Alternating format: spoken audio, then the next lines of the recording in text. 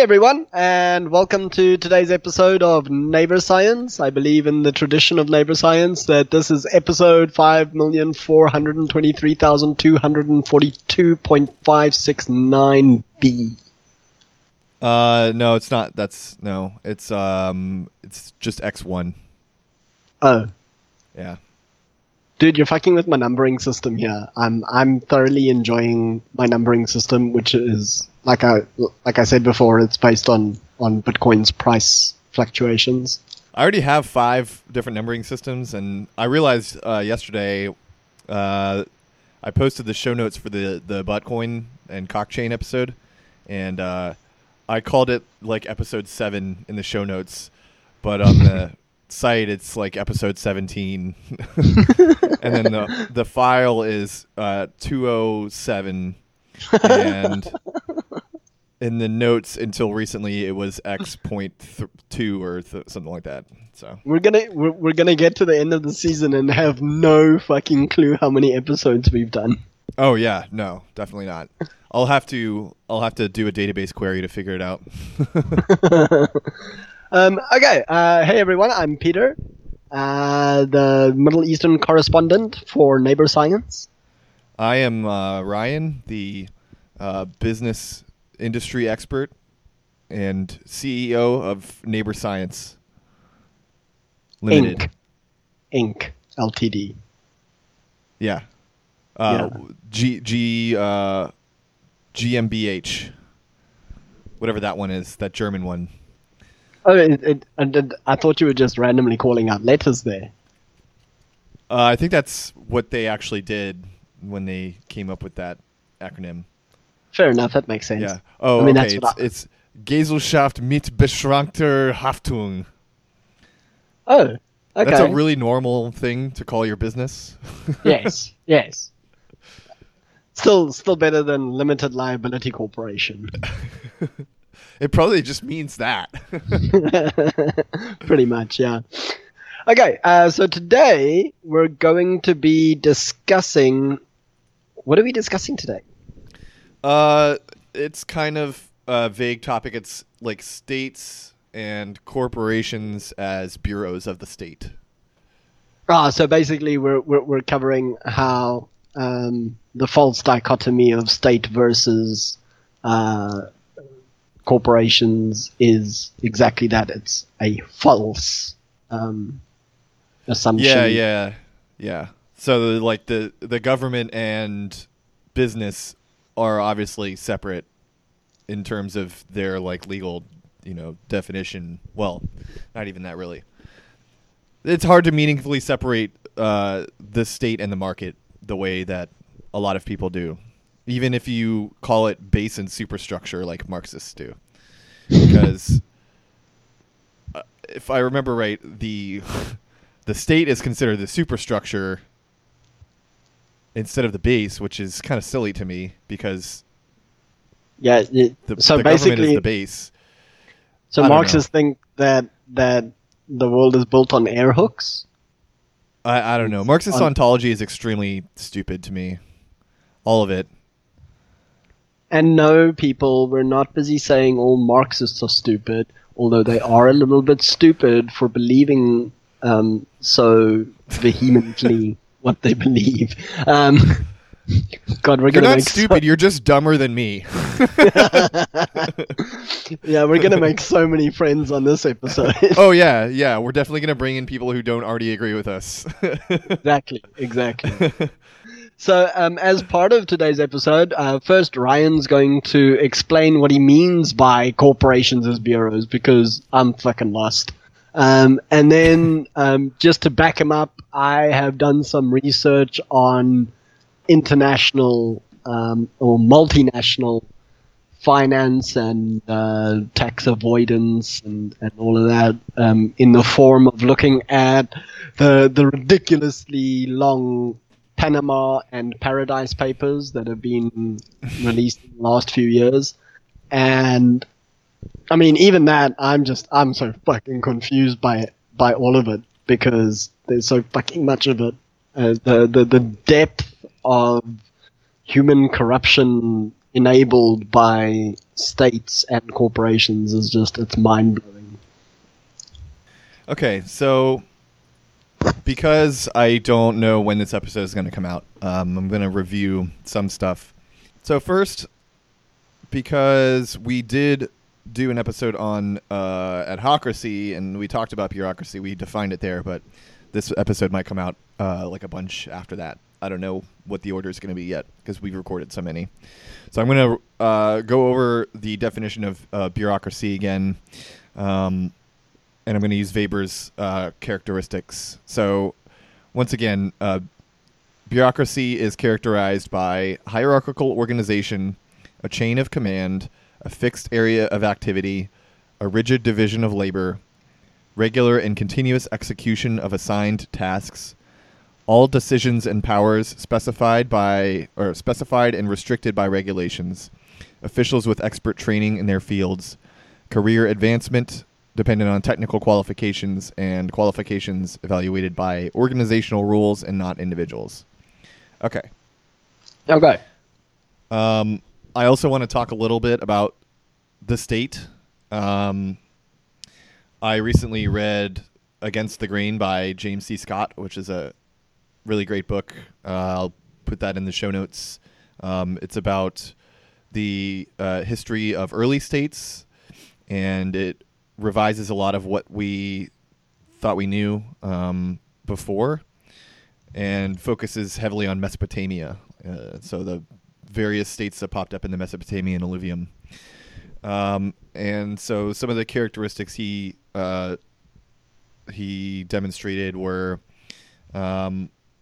states primarily arose based on grain agriculture. So we think of states as being the first societies to use agriculture, and that's not really accurate because there were non-state societies that existed prior to the first states that had sedentism, which means unlike a hunter-gatherer society, they didn't move around, and crop planting. Like basically every technology involved in agriculture, short of the centrality of grains as a crop.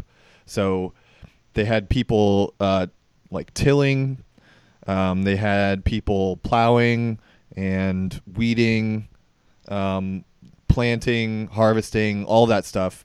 But it was mainly focused on things more like tubers, as in potatoes and yams and stuff like that, than on grain. And the main reason that grain is used in state societies is because of their ease in terms of bureaucratic management. So grain is very easily countable.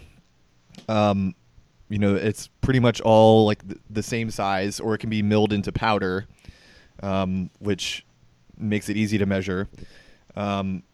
It all matures at the same time. So if you plant a bunch of potatoes or other crops, especially fruits,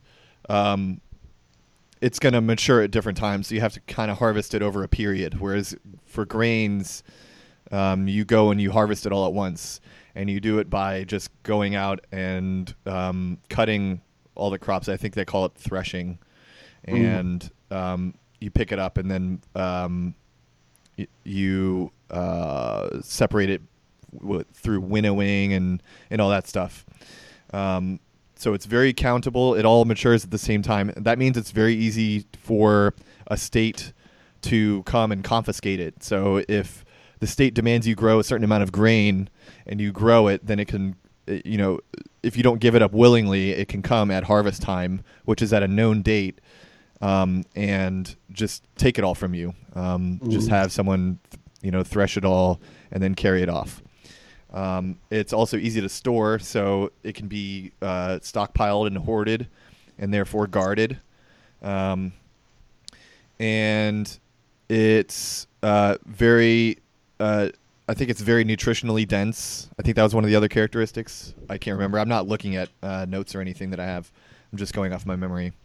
and so early states all revolved around grain because, as I said, it was very easy to manage through a bureaucracy and through military force. So that was one of the characteristics. Another characteristic was systematic use of slavery.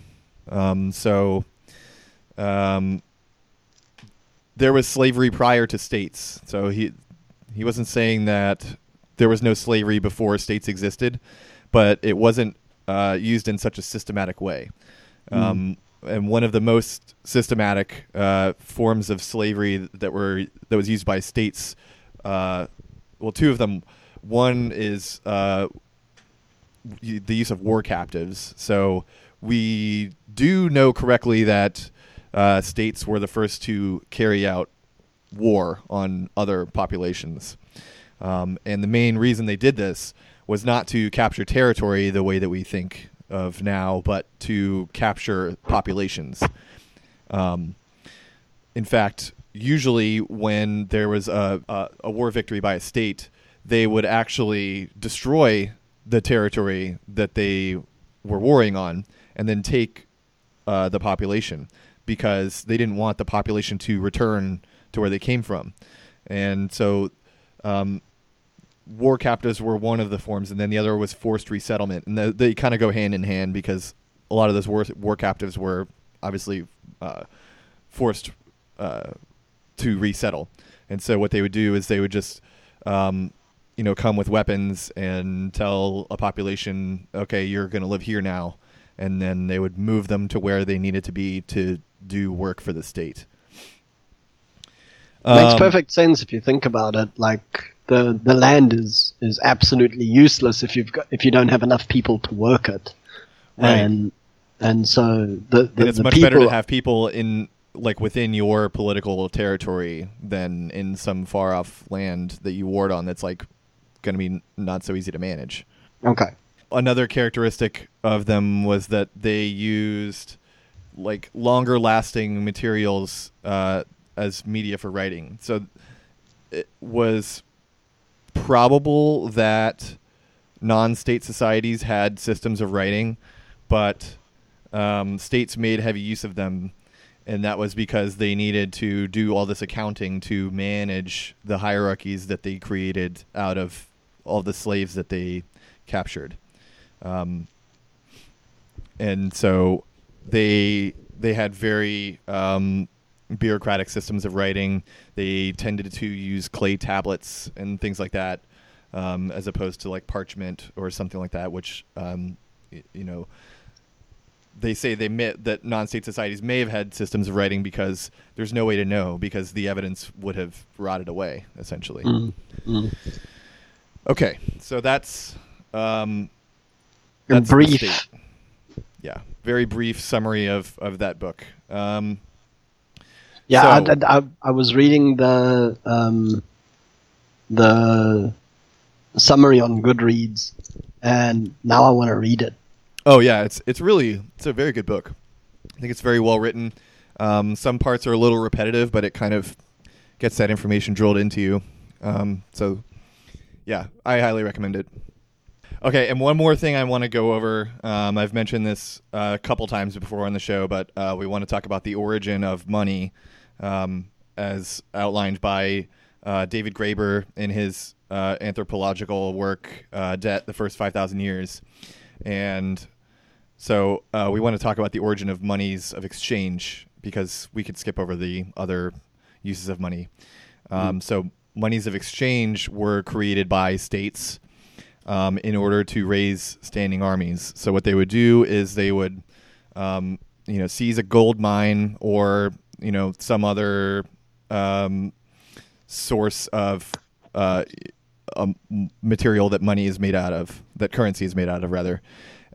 They would, put their stamp on it, which gives it value by fiat, and then they would give it to their soldiers.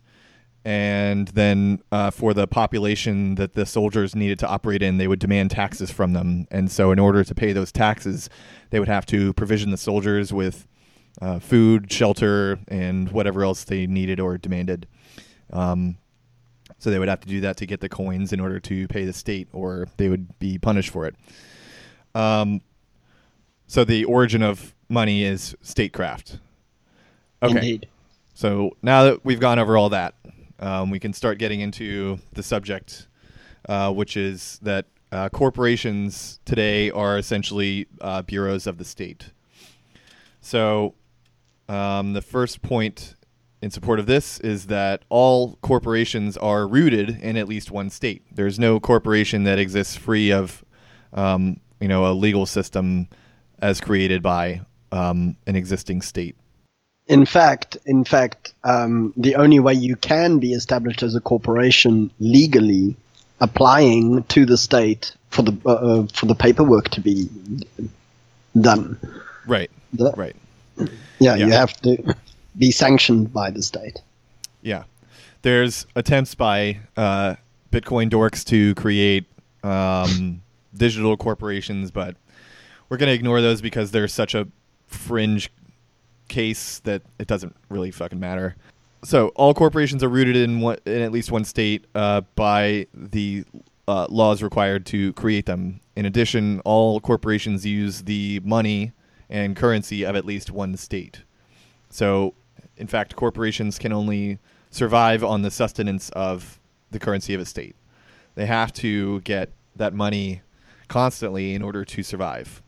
And corporations that use the money of at least two states, as in multinationals, tend to operate within the boundaries of each state using the respective currencies. So, like if a country operates in the U.S. and China, it will use both.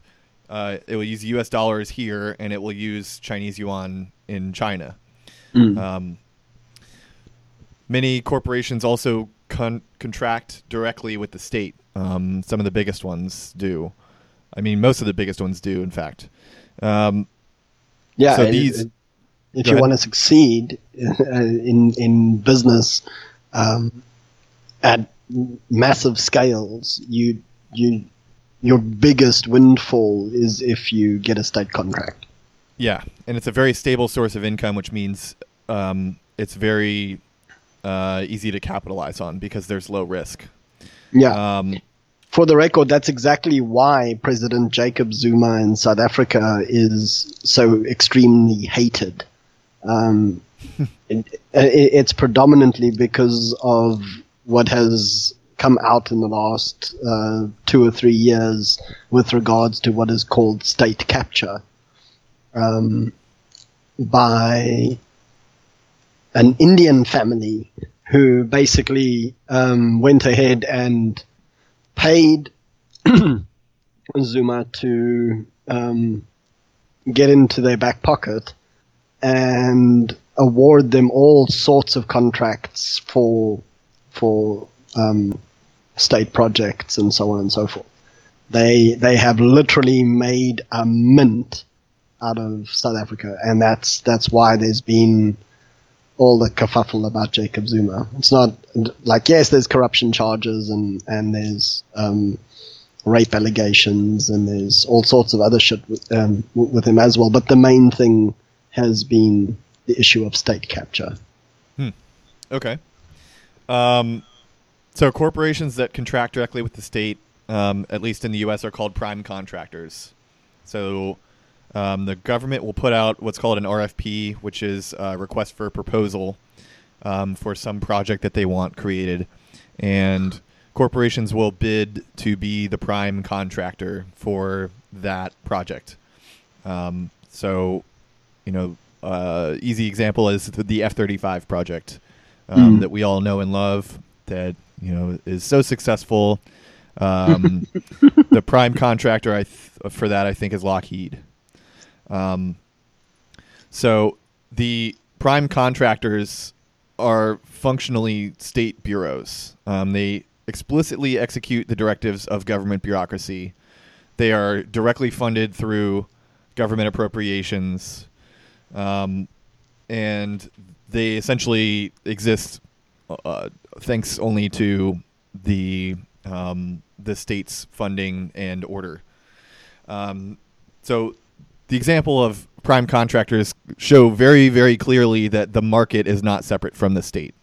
Yeah. The market is created directly by the state in order to fulfill the directives of the state. But my free market. My free market, okay? I want my free market. So I actually wrote here the prime contractors are funded at one level of indirection from the appropriations process. I guess that's technically true because I wrote here the flow of money would be congressional appropriations, which the money goes to the Department of Defense or Justice or State, etc. And then it goes to the prime contractor, and then it goes to various numbers of subcontractors, and then eventually to non-government contracted business. So at each stage beyond the official government department, there is some amount of money returning to the government. It can be $0 with enough tax breaks. And we can think of this as interest or return on investment in a sense, since ignoring endogenous money for now, all capital comes from the government. Okay. Although I talked to Professor Nitzan about my use of capital for this spending, and I think we came to the conclusion that it would better be called appropriations and not capital, because capital is not capital is explicitly based on expected future value. So we'll say I remember that. Yeah, all appropriations comes from the government, and so appropriations in this context would be money that is set aside by a firm. And if you missed our episode on firmhood, that means the organization or entity that is the prime mover of industry. So the ones that actually hire other organizations and workers to realize some sort of outcome, usually a product or service. So appropriations are the initial spending by a firm. And so in practical reality, the government is the firm is the original firm for most commerce.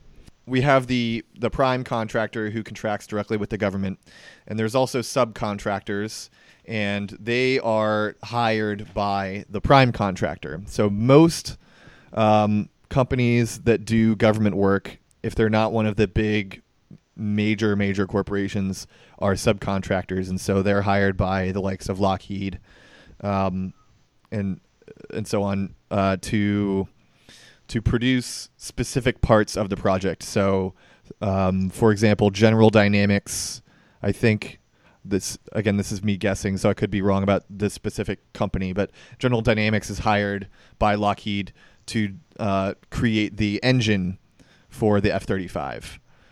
So Lockheed creates the overall design, and then they contract out the design and construction of the engine part of the overall design. And they are also subcontractors to the subcontractors, because General Dynamics might hire some other company to produce the turbine blades, or to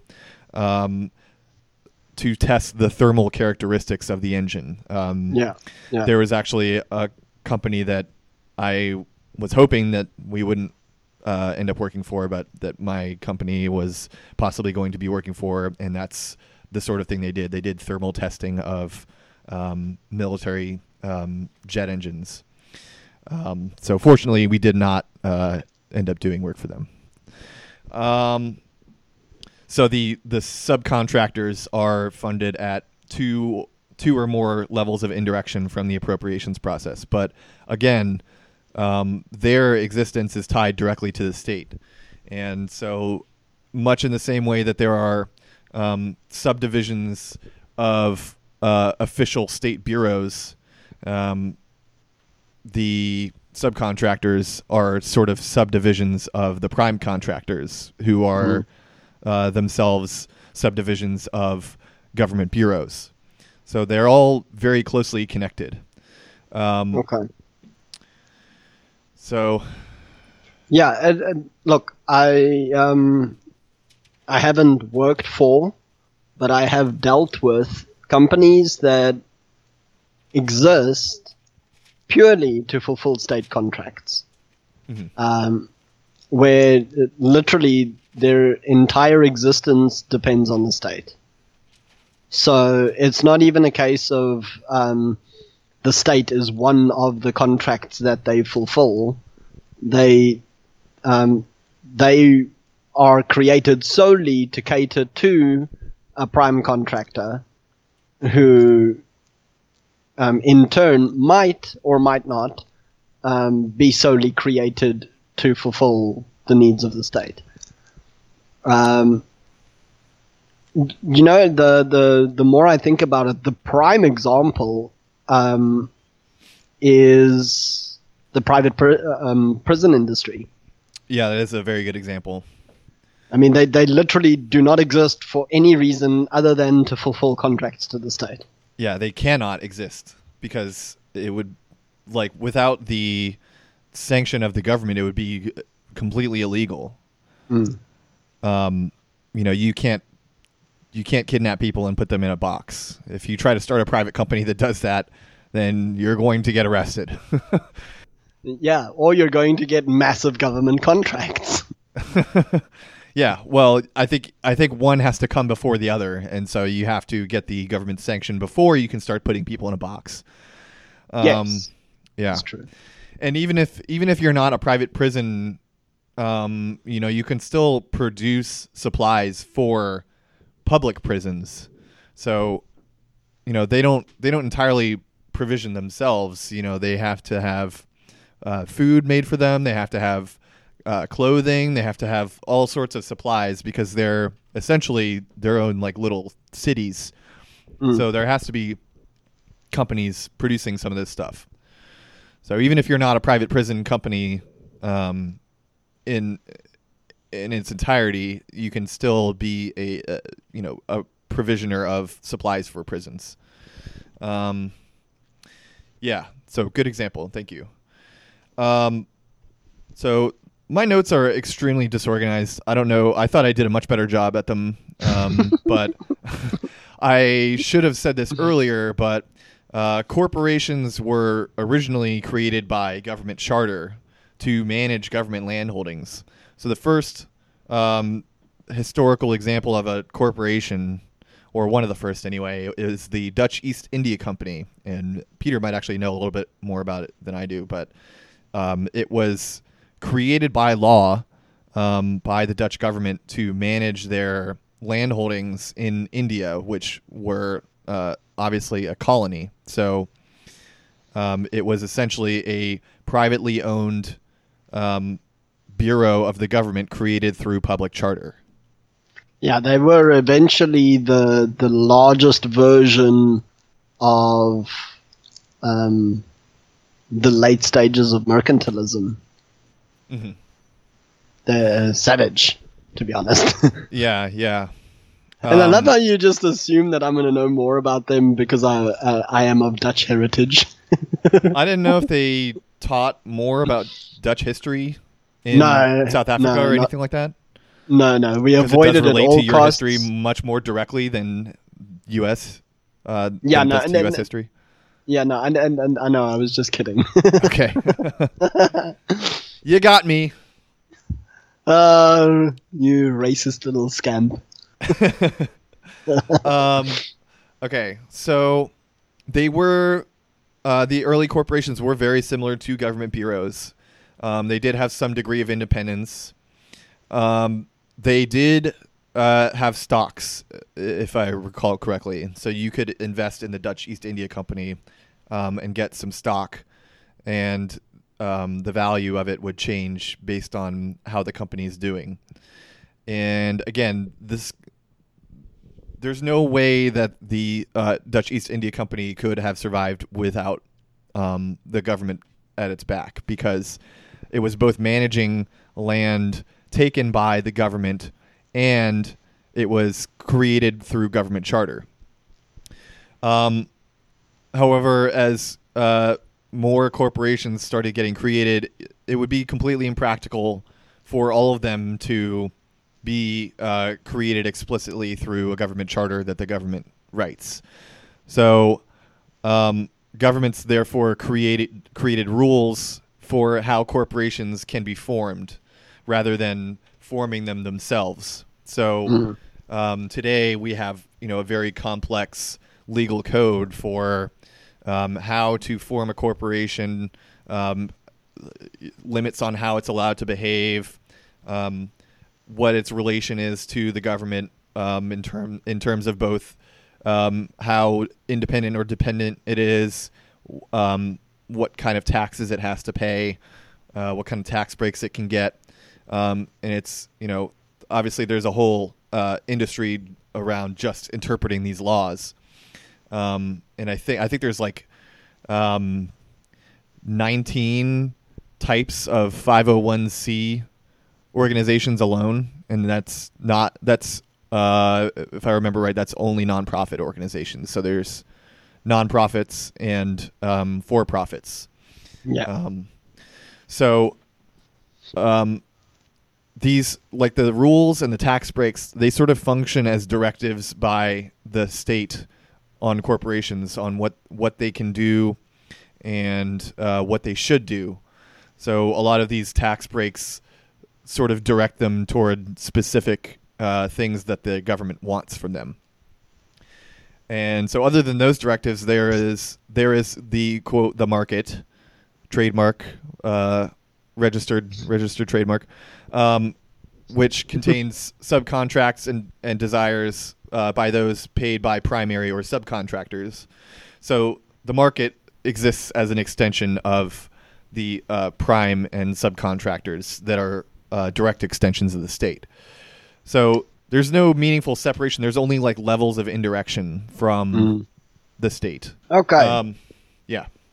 This is just a little side note. I do know that the U.S. budget, the federal budget, I think it's, last time I checked, it was something like 80% of it is garnered through personal income tax. Mm-hmm. Which, if you think about it, doesn't make a whole lot of sense considering the fact that tax revenue is usually around or just under 20% of the GDP. And I know we don't like the GDP as an indicator of much, but yeah, if we're looking at it's 47% come from personal income tax, 34% from payroll tax, 9% from corporate income tax, and 9% from other taxes. Okay, so there's my problem right there. 9% compared to 49%. 47.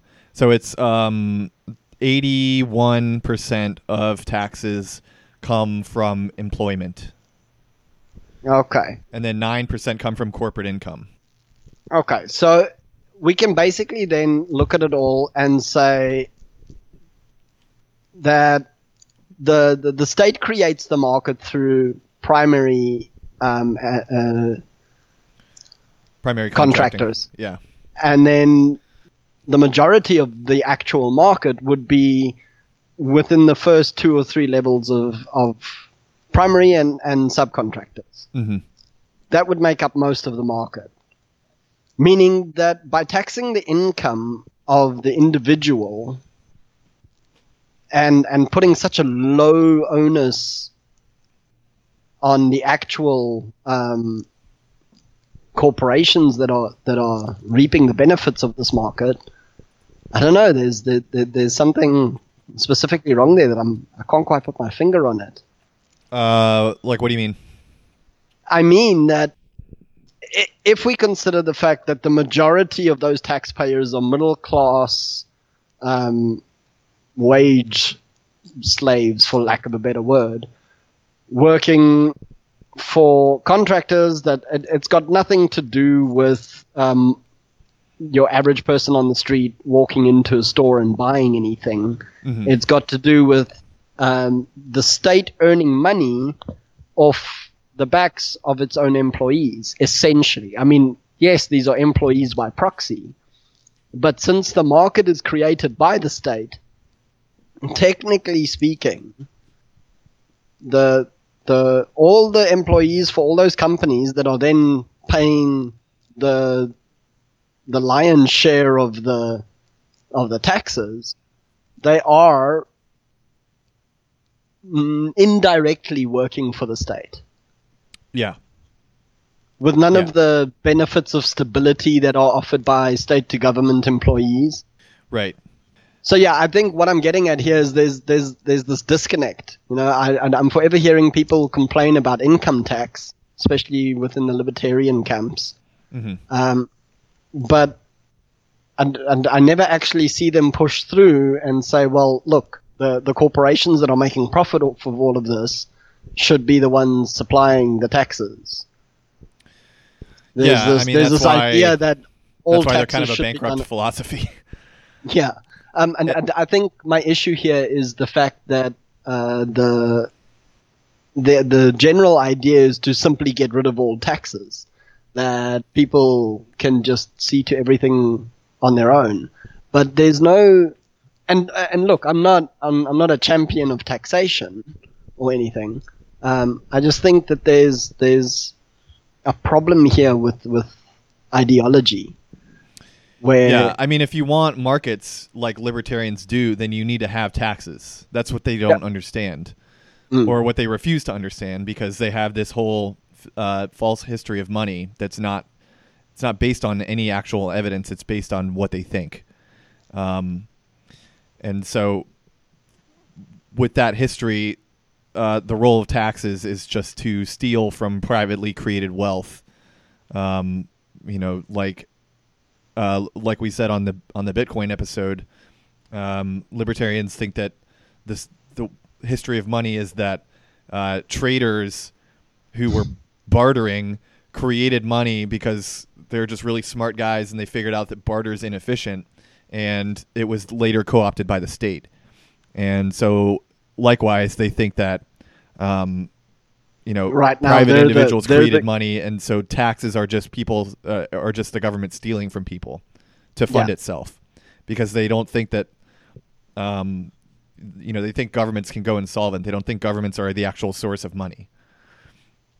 Okay, so essentially what it comes down to then is this idea that there is no real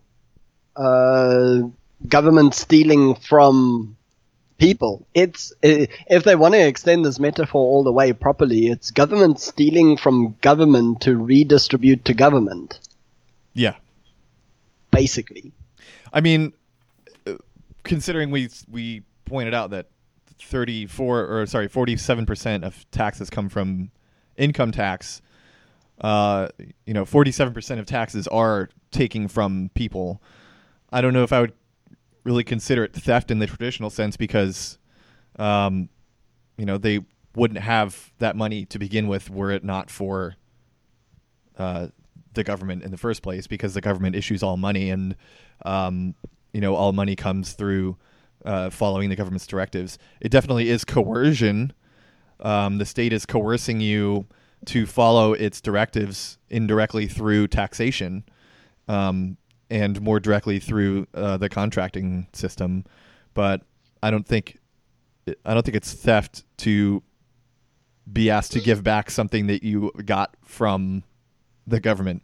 Okay, so in that case, the better analogy would probably be to say that governments, through taxation and God, what's the word? I'm losing words now in my head. Appropriations?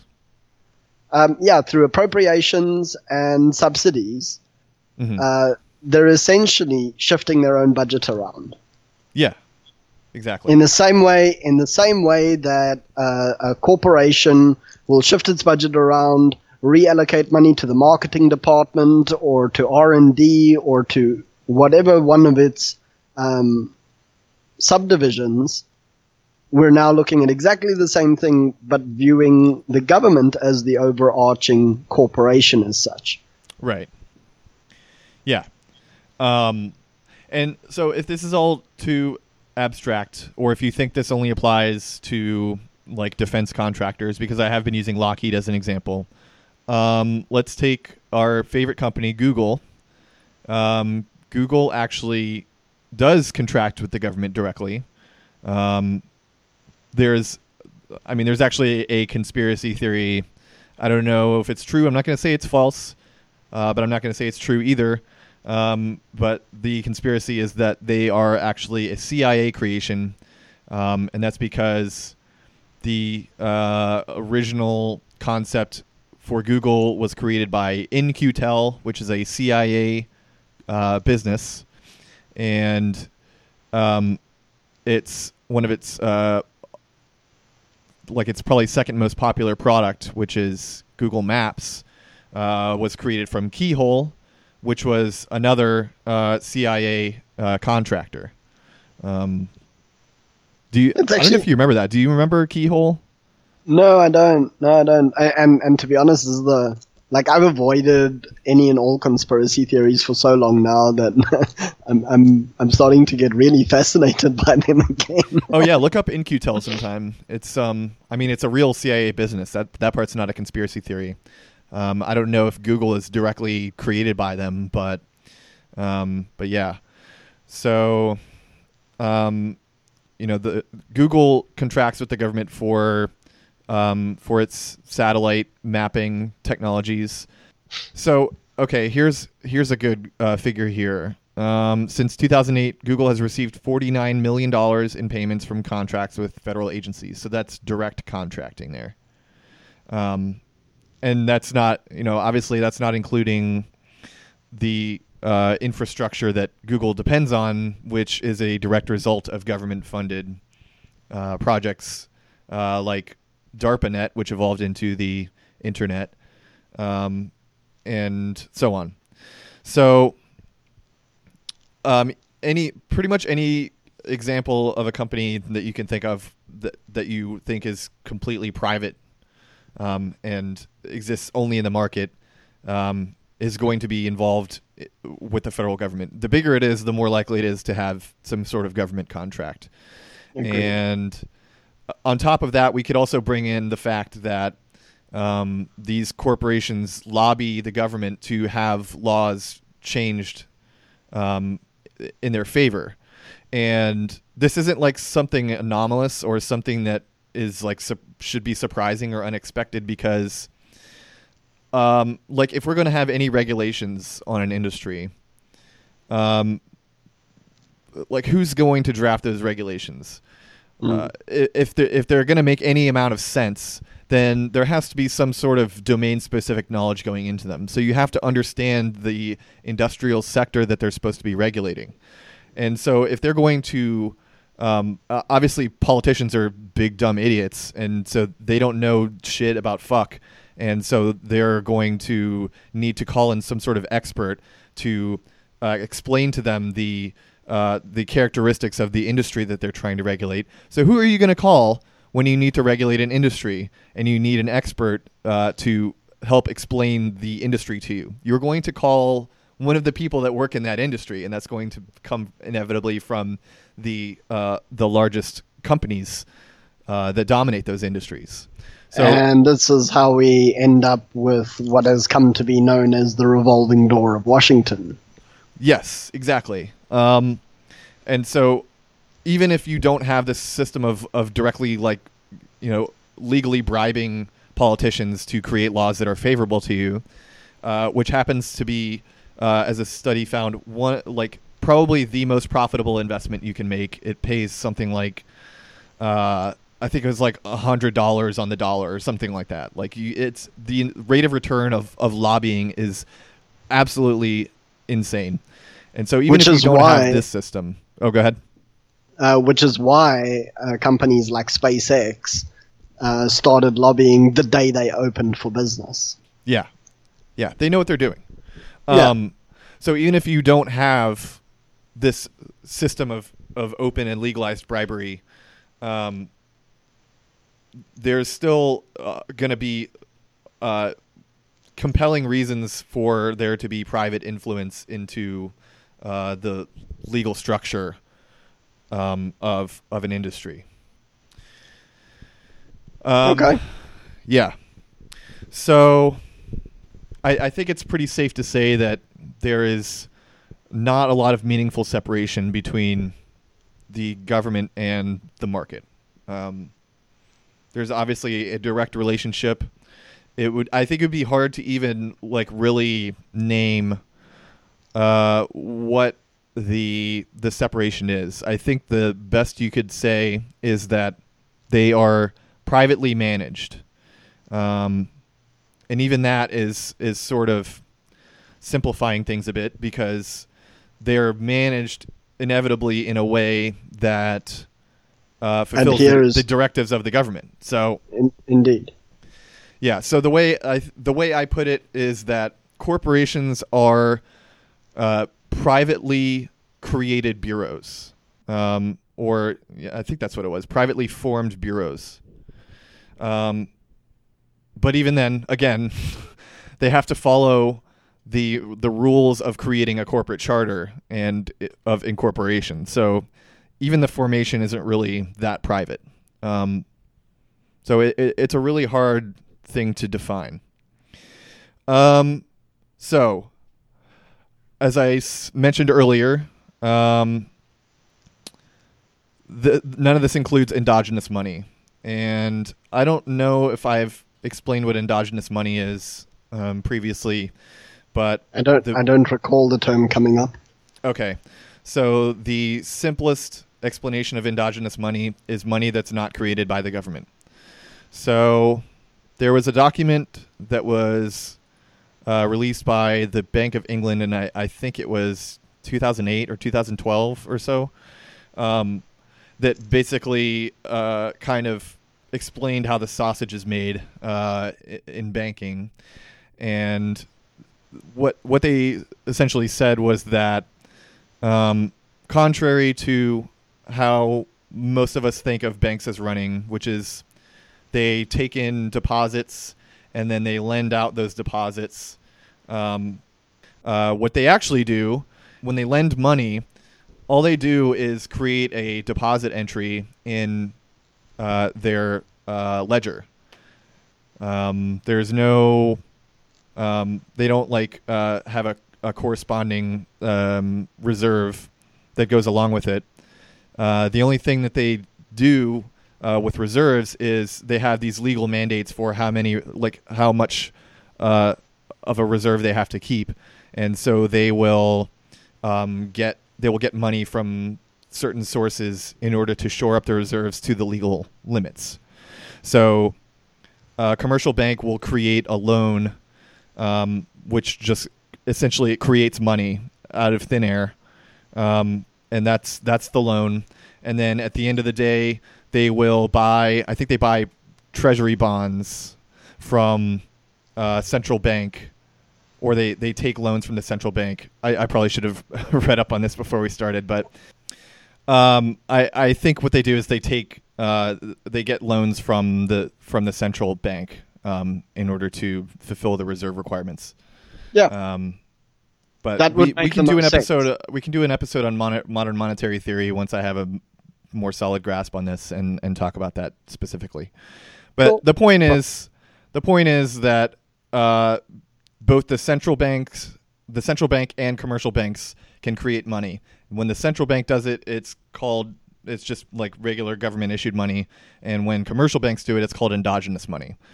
So what that means is that banks are sort of semi-private appropriations bureaus. So, the government obviously does appropriations in the U.S. It does it through Congress, and then also through its various bureaucracies. And so, like the government, a commercial bank has the power to issue currency as credit. So, like state money is propelled into use with taxes, bank money is propelled into use with debt and interest rates. Which is interesting because essentially what they're then busy saying is and obviously now we're working on the assumption that the endogenous money is specifically shored up by central reserves. But essentially what it comes down to then is them saying, it's like if I'm selling individual cigarettes out of a packet, and I'm the only one that... Lucy's Baby? What? Lucy's. That's what they're called. No, Lucky Strike only. No, that's what if you're selling a single cigarette, it's called selling Lucy's. Oh, a loose cigarette. In South Africa, we just call it loose. not Lucy's. We're not cutesy like Americans. So if I've got the only carton of cigarettes in an area, and no one else got transport to get out of that area. They're stuck in that area with me, and I've got all the cigarettes. And someone comes to me and they want to buy a cigarette, but I don't accept money. What I accept is cigarettes. So I will sell you a cigarette, but you're gonna give it. You're gonna have to owe me 1.5 cigarettes. Mm-hmm. So instead of that, I'll give you 2 cigarettes. You owe me 3. But in order for you to get that third cigarette, you're gonna have to come and get a cigarette from me, which means you're gonna owe me more cigarettes, and so you're never actually generating anything. You can put up the facade of generating something, but the only way that you can sustain that kind of growth paradigm is by continuously increasing the amount of cigarettes that I have. Now, to put this back in realistic terms, since we're talking about government bonds being essentially based on population size and future earnings based on that population, you're essentially then having to look at a situation where the only way that the government can ensure that it's going to get back the interest on the loans it puts out is by guaranteeing that there is a growth in population, or productivity, or that costs are guaranteed to come down. You understand what I'm saying? Yeah. Yep.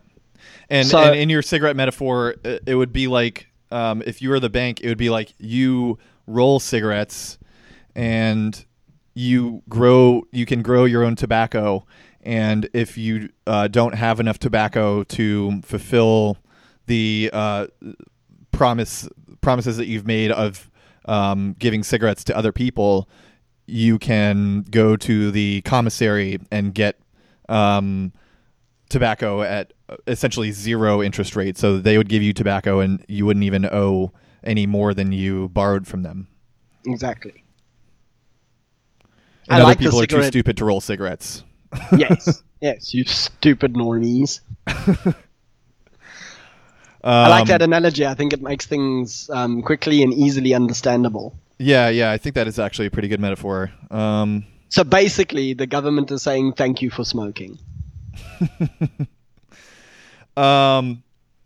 So we have in our model we have 2 sources of money creation, and therefore 2 sets of organizations that are giving out directives for how commerce and therefore industry can be organized and used. And so speaking of private money creation, I forgot to mention this. There's one figure. I don't really want to stand behind it so much, but it is interesting. And it's that 97% of all money in circulation is actually endogenous money. I don't exactly know how they came across this figure. Well, and I didn't write down the source like a dingus, so I can't even tell you where it's from. But I will post it in the show notes. I think if you just Google 97% created, you'll find it. It does make perfect sense if you take into account the fact that the central banks do nothing but prop up and prop up the reserves of the private banks, and the private banks employ fractional reserve in the same way that central banks do. So, technically speaking, like at a minimum of 90% of all money that exists has to exist purely as debt. So one thing that makes this interesting is the varying degrees of power that governments versus banks have. So there's national commercial banks, and then there's multinational commercial banks that often have more power than actual governments do. So that's something that we can look at in the future when we're analyzing the power dynamics of the market and of geopolitics and so on. Agreed. Okay. So, just to sort of, it is now at this point, it's going to seem like a tangential topic, or maybe even a completely different topic, but I promise listeners that it is related. All of these corporations, whether they're prime contractors or subcontractors, because they're so closely tied to the state, they understand how states work. They have massive law firms that are dedicated to figuring out the best states for them to be in. And this is what has eventually led to the revelation of first the Panama Papers, which were leaked back in 2015. For those of you who are not aware, and I don't know how you could not be aware, the Panama Papers was just over 11 million documents that was leaked, which go on to detail financial and attorney-client information for more than 200,000 offshore entities. Now, it's a broad term, but essentially what it comes down to is that includes corporations, it includes individual politicians, it includes law firms. So the Paradise Papers, which came out in November last year, are just over 13 million documents that relate to offshore investments that were leaked to German reporters from the newspaper Süddeutsche Zeitung. Rolls right off the tongue. You've got to love German. No, I don't. So the newspaper shared them with the International Consortium of Investigative Journalists, and subsequently a network of more than 380 journalists that are a part of the consortium have gone on to do very thorough investigations. Now, these documents all encompass what has come to be known as the offshore magic circle. Now, this is not a name given to this, for lack of a better word, this conspiracy. This is a name adopted bank magic. It's a name adopted by the corporations that are most highly involved with everything. They're doing alchemy. Yeah, I mean, we're talking about companies like Applebee.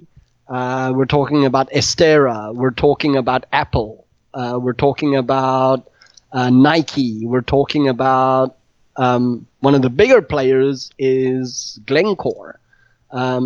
And then it's not just companies. Among the papers are the financial affairs of people like Prince Charles and Queen Elizabeth.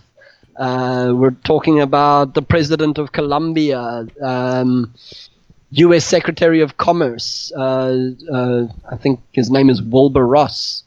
And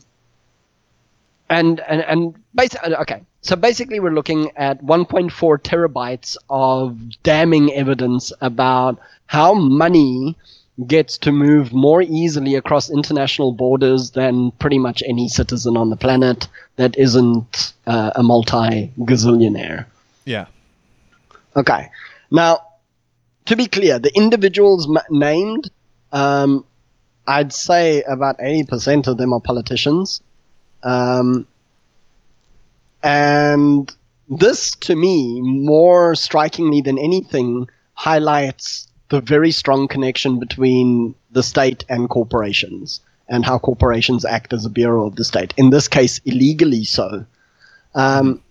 Because essentially what was happening is the papers show how various politicians from around the world leaders in every continent, and like more than half the countries around the world, own corporations multinationally. They sit on the boards. They are majority shareholders in these corporations, and they then use it to avoid and evade taxes. And one point that I would like to make real quick is just that just because it's illegal doesn't mean it's not state sanctioned. So the legal system is one system of the government, and it codifies rules, but the state and the government specifically, they do illegal shit constantly, all the time.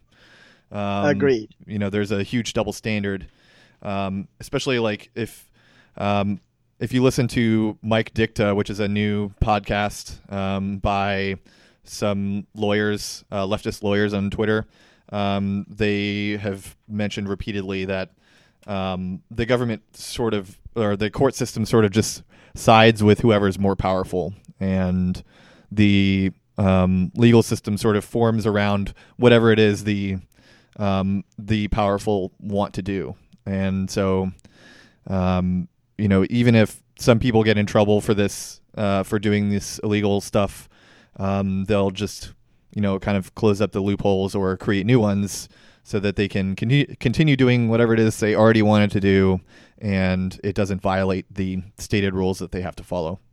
Yeah. Or they'll just get better at doing it secretly. Exactly. Yeah. What's more frightening than the Panama or Paradise Papers is what's happening now. Now that those loopholes have been identified and closed up, and it's business as usual. Mm-hmm. Okay, but now I just very quickly want to break down some of the key findings of investigations into the Paradise Papers specifically. Some of the key findings show that offshore interests and activities of more than 120 politicians and world leaders, including Queen Elizabeth and 13 advisors, major donors, and members of U.S. President Donald Trump's administration, they're numerously mentioned throughout the papers.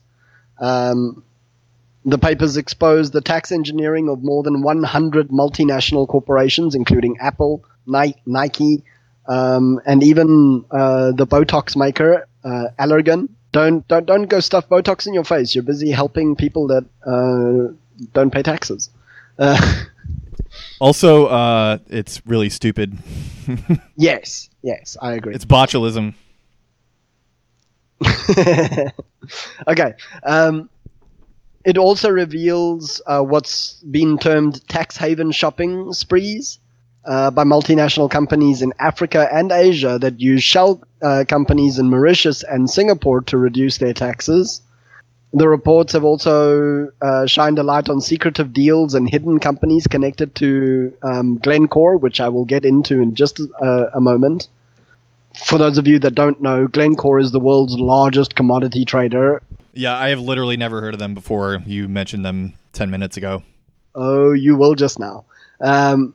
Basically, the papers provides detailed accounts of how the company's negotiations in the DRC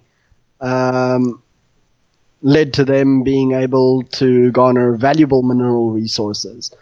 I've got a nice little story. DRC is the Democratic Republic of Congo, right? Correct. Okay. Okay, and then Another finding is that the stories that have come out of here provide details of how owners of jets and yachts, including royalty and sports stars, used the Isle of Man tax avoidance structures to keep making as much money as they possibly fucking could. And so that is where men come from, right? Yes. Yeah, Yes. okay. As opposed to the island of Lesbos, where Amazonian women come from. Okay. And regular women, where do they come from? Oh, I'm sorry. Have you not read the book? It's Venus. Ah, okay. That's right. Yeah, no, Yes. that was before my time. Ah, you see now, you damn millennials. Okay. Wait, are you Gen X? What the fuck is Gen X? That's like people who were born in the 70s, I think.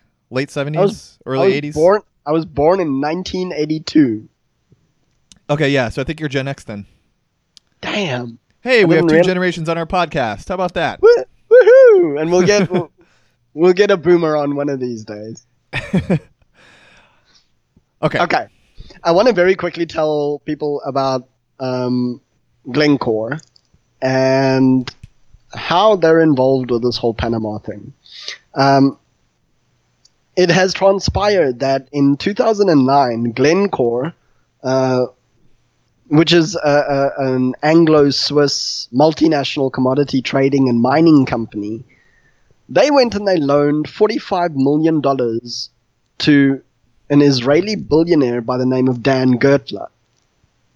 And they did this in exchange for his help with officials in the Democratic Republic of Congo in negotiations over a joint venture with state-owned Gessamines. And my French is terrible. What word is it? And it's Gecamines, Gecamines. I've never seen a word like that in French. Jessamine? Well, yeah, that's probably exactly what it is. Yeah. I don't know how CA is pronounced though. Is it the C with the Sadia on it? Or is it just regular C? Oh. No, the E has the Sadia. I don't think I've ever seen a CA in French. Okay, well, it's possible that it's just French Congolese then, Okay. because it's a. Well, let's go with Jessamine. Jessamine. Now, yeah, this whole thing was with negotiations over a joint venture with state-owned Jessamines at the Katanga copper mine. Gertler, Dan Gertler, is notorious for buying from Congolese rebels for he paid $20 million for a future diamond monopoly that has supposedly since that purchase cost the country over $1 billion in future earnings. That could have really helped alleviate a lot of the poverty and stuff in the DRC. Mm-hmm.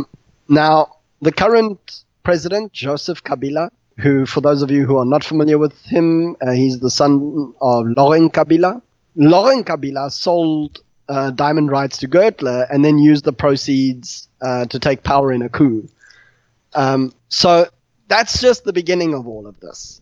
Now, one of the Katanga board members was Glencore major shareholder Telis Mistakadis, who is a former employee whose stock options made him a billionaire in the IPO.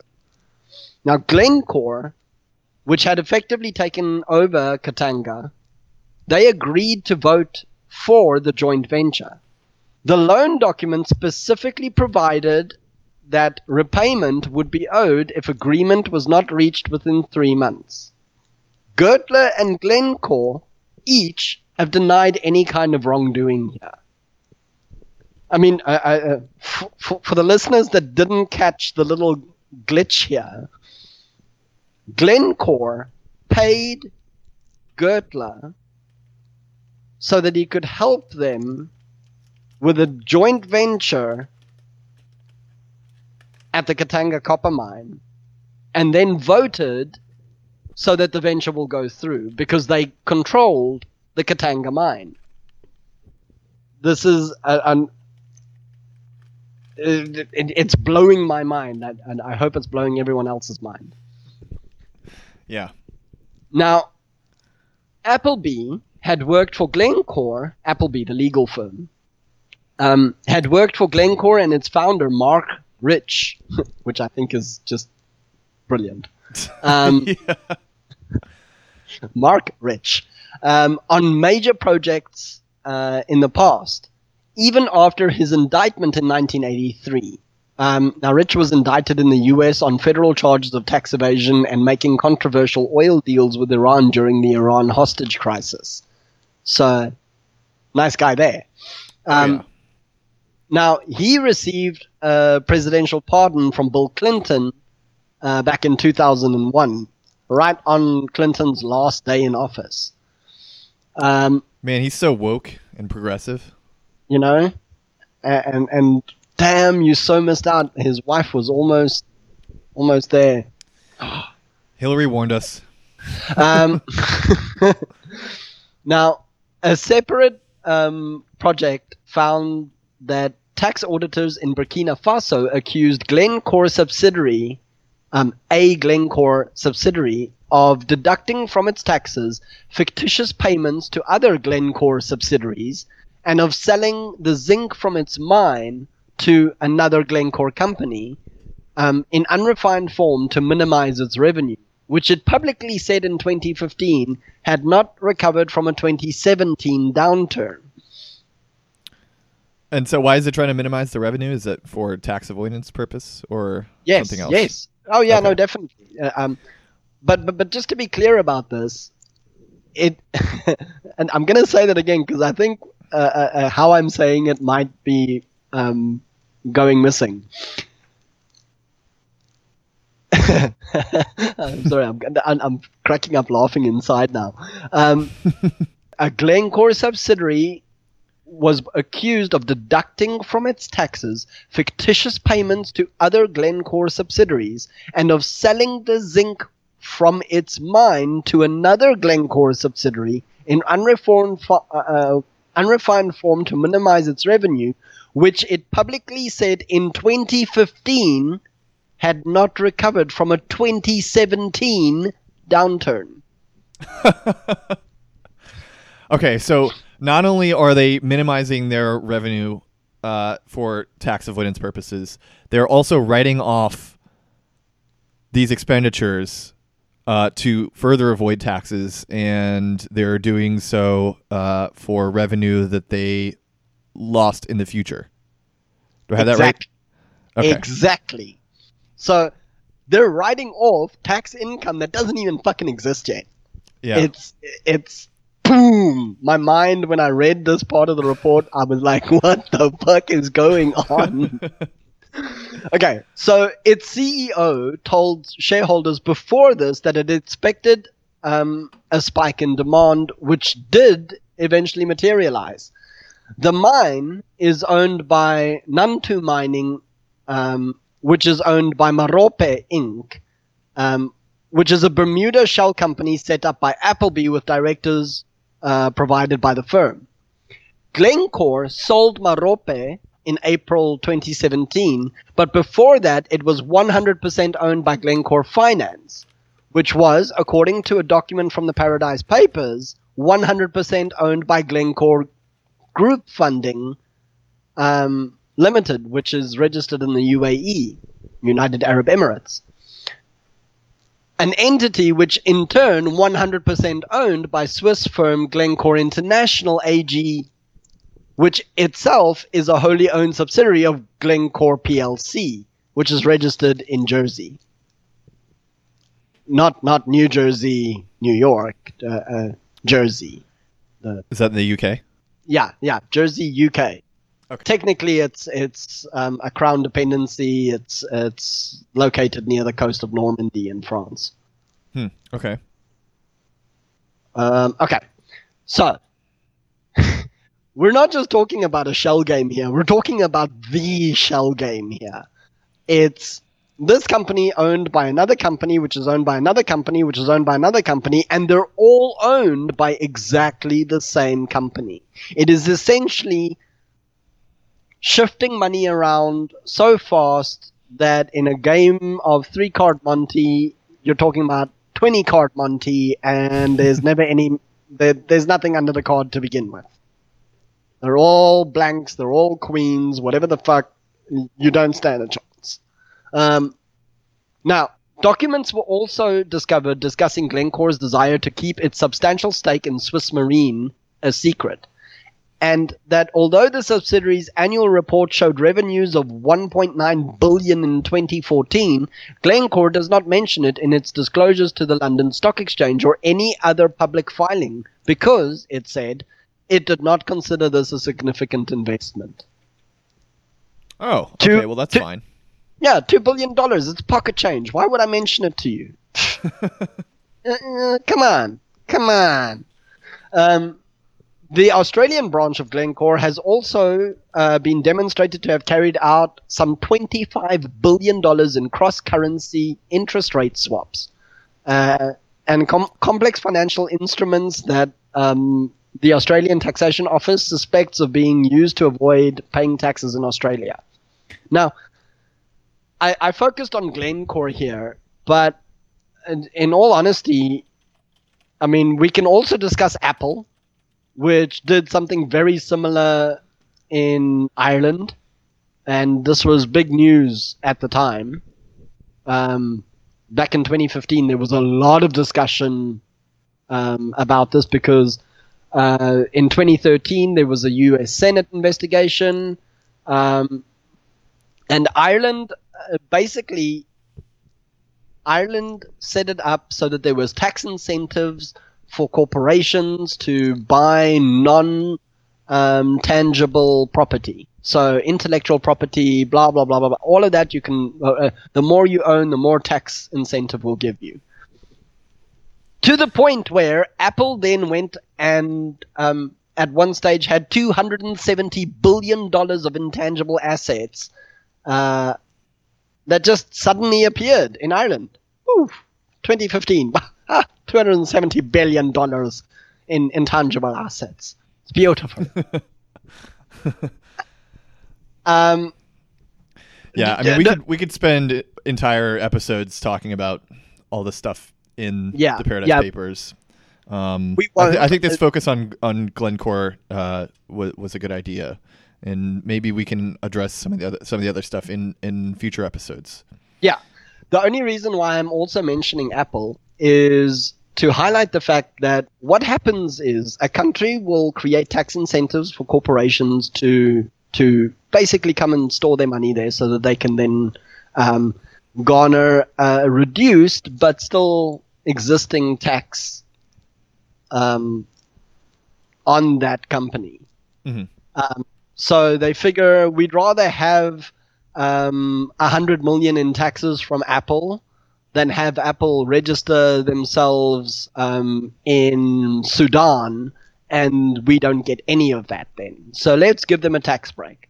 And what companies like Apple and Glencore and all these other corporations do then is they go and they play the field. And they basically get countries to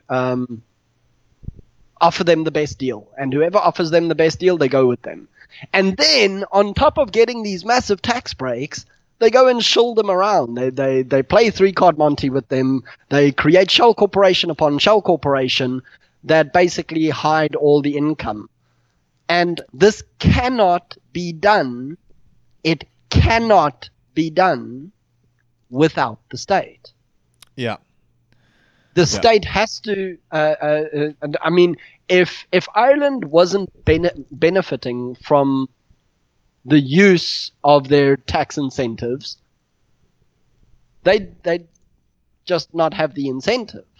It's as simple as that. They wouldn't offer it to a company like Apple. So Ireland has been fighting tooth and nail to keep everything kind of hush-hush and make sure that Apple stays with them. And this is, I think, where it ties in here, is all of this is done at the direction of the state. And so one of the things that adds complexity to what we've been talking about is this whole government appropriations thing. It's only true. Well, I mean, it's still partially true, but the way that I've described it, it's only true for states with a sovereign currency. And what that means is that they have control of the issuance of the currency that they trade in. So Ireland is not a country with a sovereign currency.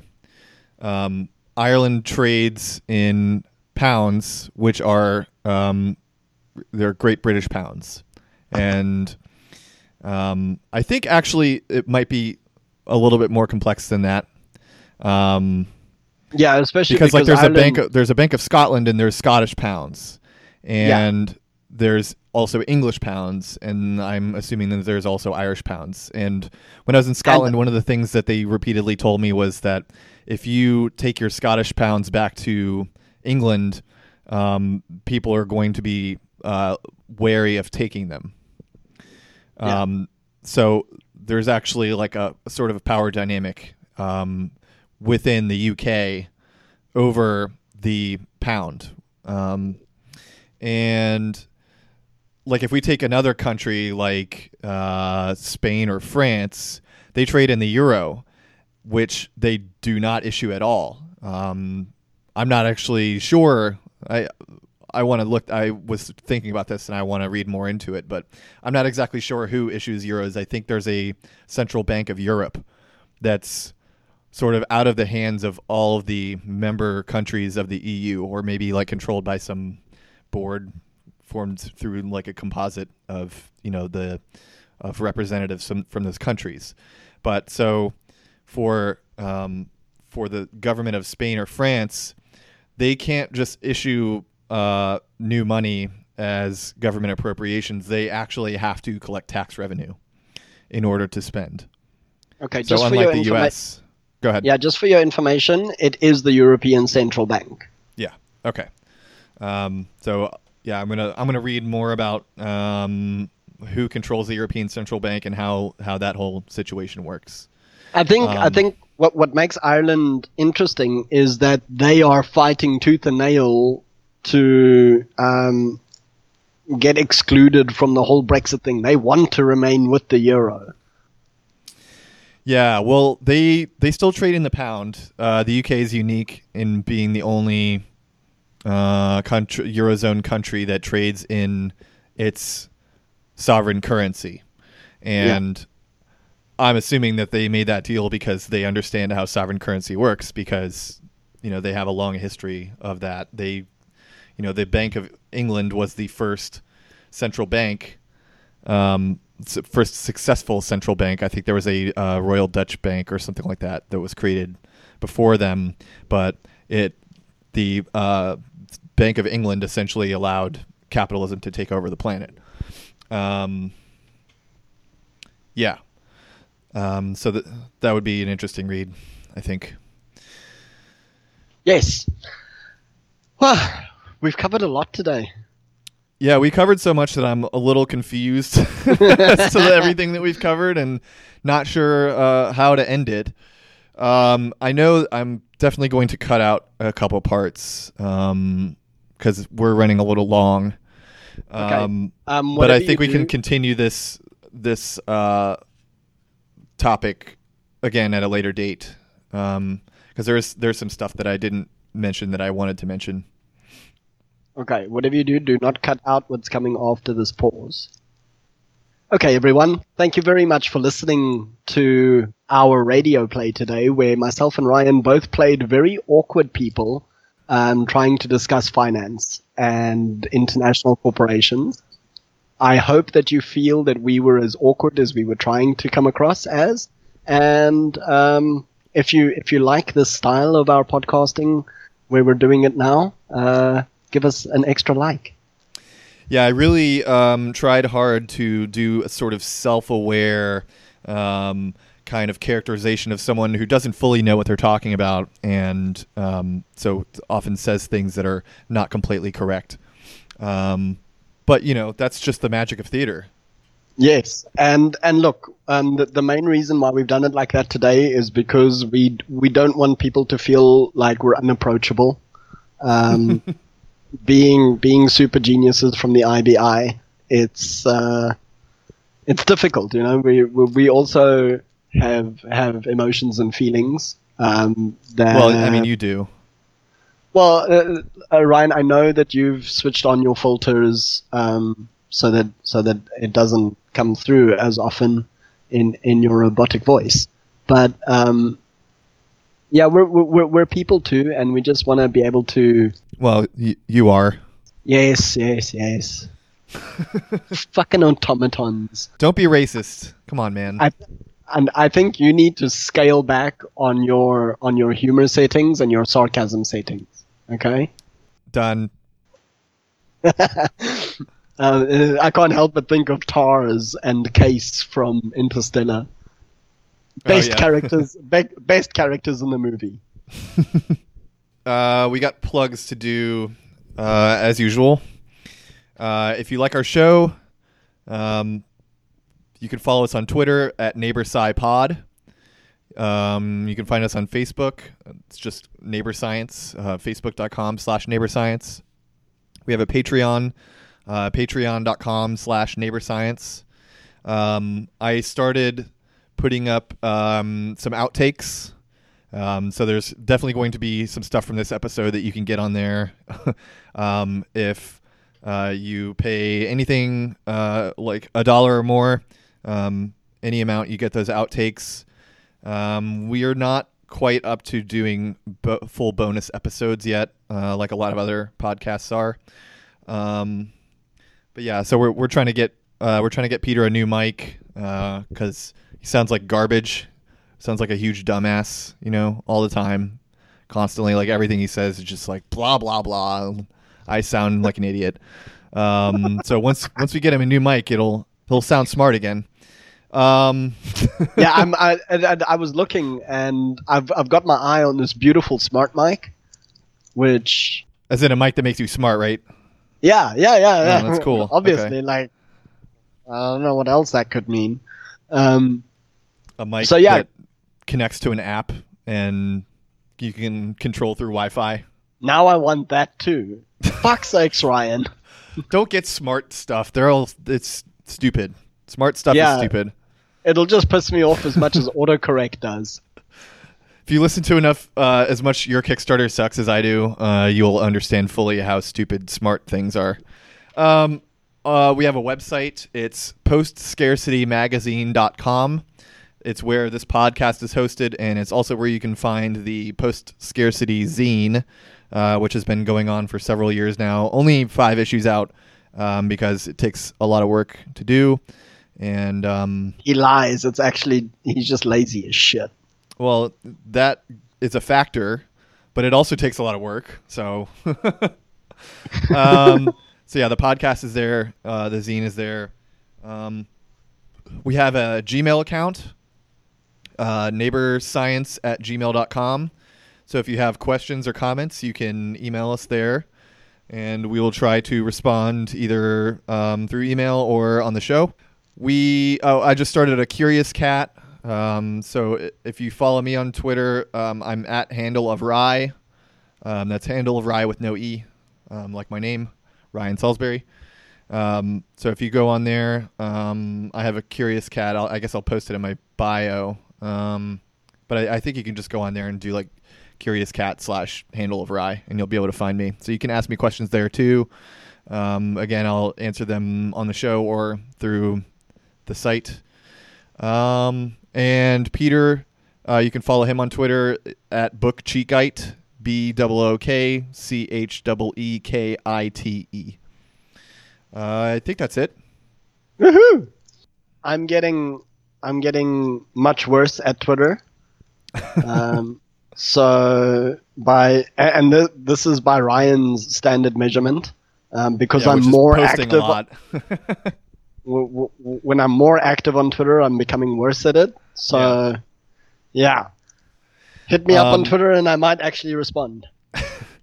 Also, if you go on the Post Scarcity magazine site, we post links to like the full show notes that we use. So instead of just like what's in the description, we have we started putting Google Docs up there that have all the notes that we use. And I guess for this one, I'll scan my handwritten notes as well. Please don't use those to forge my identity. That would not be nice. But yeah, I think that's it. If you are going to use them to forge Ryan's identity, at least make him a couple of $1 million that he can then use to buy me several really awesome microphones. Yeah, just give me some kickbacks. That's all I ask. Yeah, come on, play nice. Okay. Yeah, we'll talk to you next time. Thanks for joining us, and hope you enjoyed the show, and we will catch you on the next one. Bye now. Bye.